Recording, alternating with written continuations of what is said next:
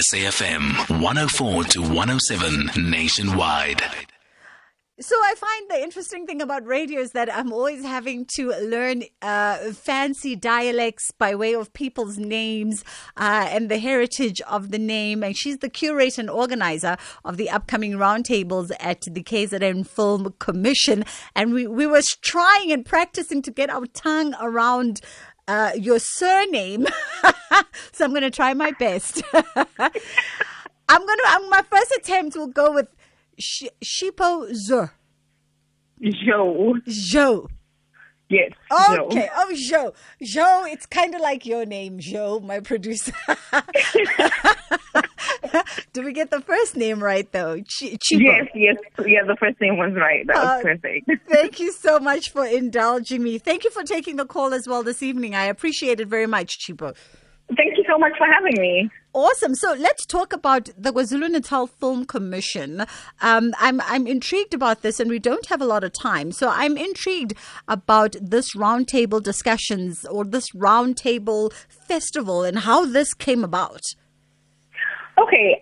So the KwaZulu-Natal Film Commission, works primarily, it's based in the province of KwaZulu-Natal, but has really been working very hard and, very visibly within the African continent to create connections with the different countries. So you'll see that they've worked on projects with Nigeria, co-productions.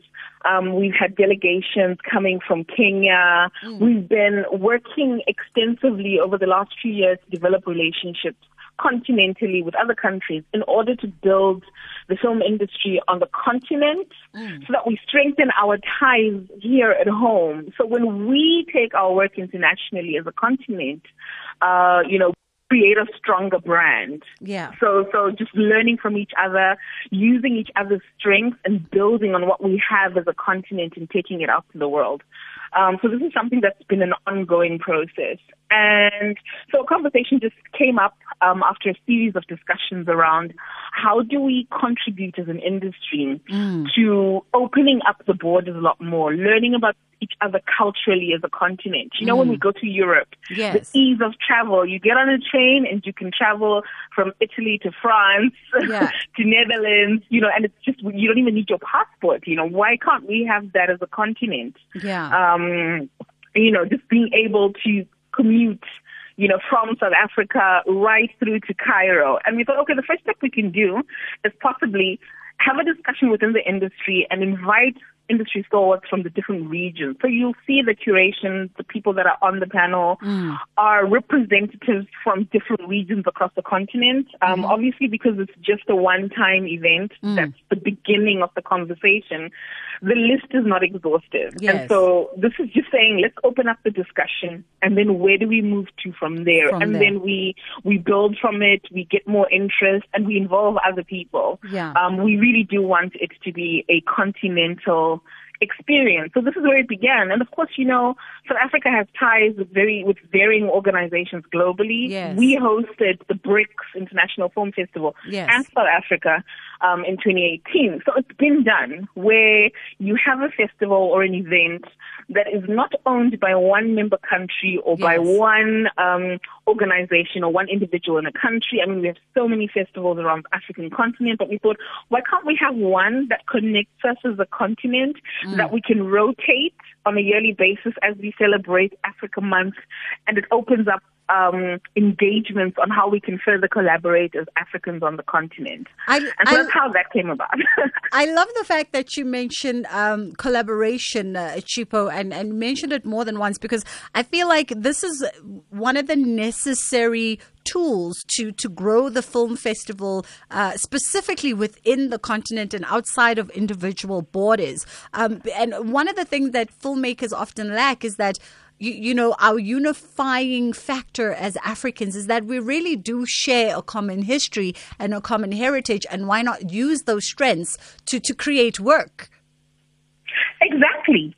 So why not use those strengths to create work, which will obviously enrich the content and the narratives that we're working on, but also expand the audiences. So we've seen when we have films that are made with Nigerian South African stars. You're not just tapping into the South African market that can recognize and resonate with their celebrities, but you're tapping into a Nigerian market that has a whole host of other audiences as well. So now imagine you do this with Ghana, with Egypt, with Tunisia. Like, just imagine how exponentially the exponential growth that could take place from collaborations like that, where we are now sharing audiences, which means even the revenue that we get from the works that we create increases. So true. I think ultimately that's something that we're working towards. We want to create stories that speak to us as a continent. We want to be able to share the histories that we have together and grow in kind of like the same direction and as a unified front. Yeah. I mean, we have the United States with their Hollywood, and it's big, and we consume all of that content, and our ideas about what America is shaped by that, by the stories. And it's not necessarily true, those ideas, but this is what creativity does. Yeah. Why can't we as a continent begin to have something as big and as impactful as that we take to the world and imagine and re-image what we want Africa to mean to the rest of the world? And just a quick one before I let you go. I know that the roundtables are happening on the 31st of May. And as you touch on Nigeria and US as a comparison, I'm thinking just even the drawing from each other's strengths, because South Africa is great at policy and creating all kinds of, administrative sort of passages and ways to make things happen. And countries like Nigeria are great at doing, and hence why they are the third largest film festival in the world. So you take those two strengths together, and there's a lot of learning to be had between the two. Agreed.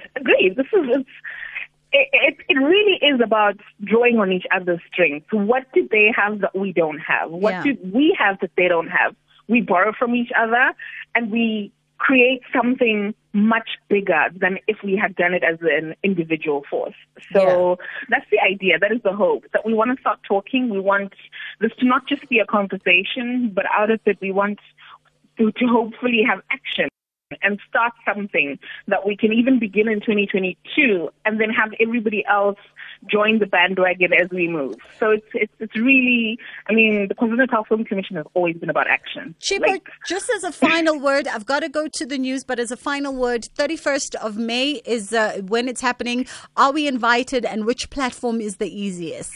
Everyone is invited. We'll be streaming live on the KwaZulu-Natal Film Commission's YouTube site, on the Facebook page, and partner organizations' pages. You can go to the Facebook page and website to get more information about how to get connected onto the live discussion. Awesome stuff. I'll recap on those details in the second hour of the show. Thank you so much to Chipo Zoe for joining me this evening. 8 o'clock, it's time for Greg Hoos.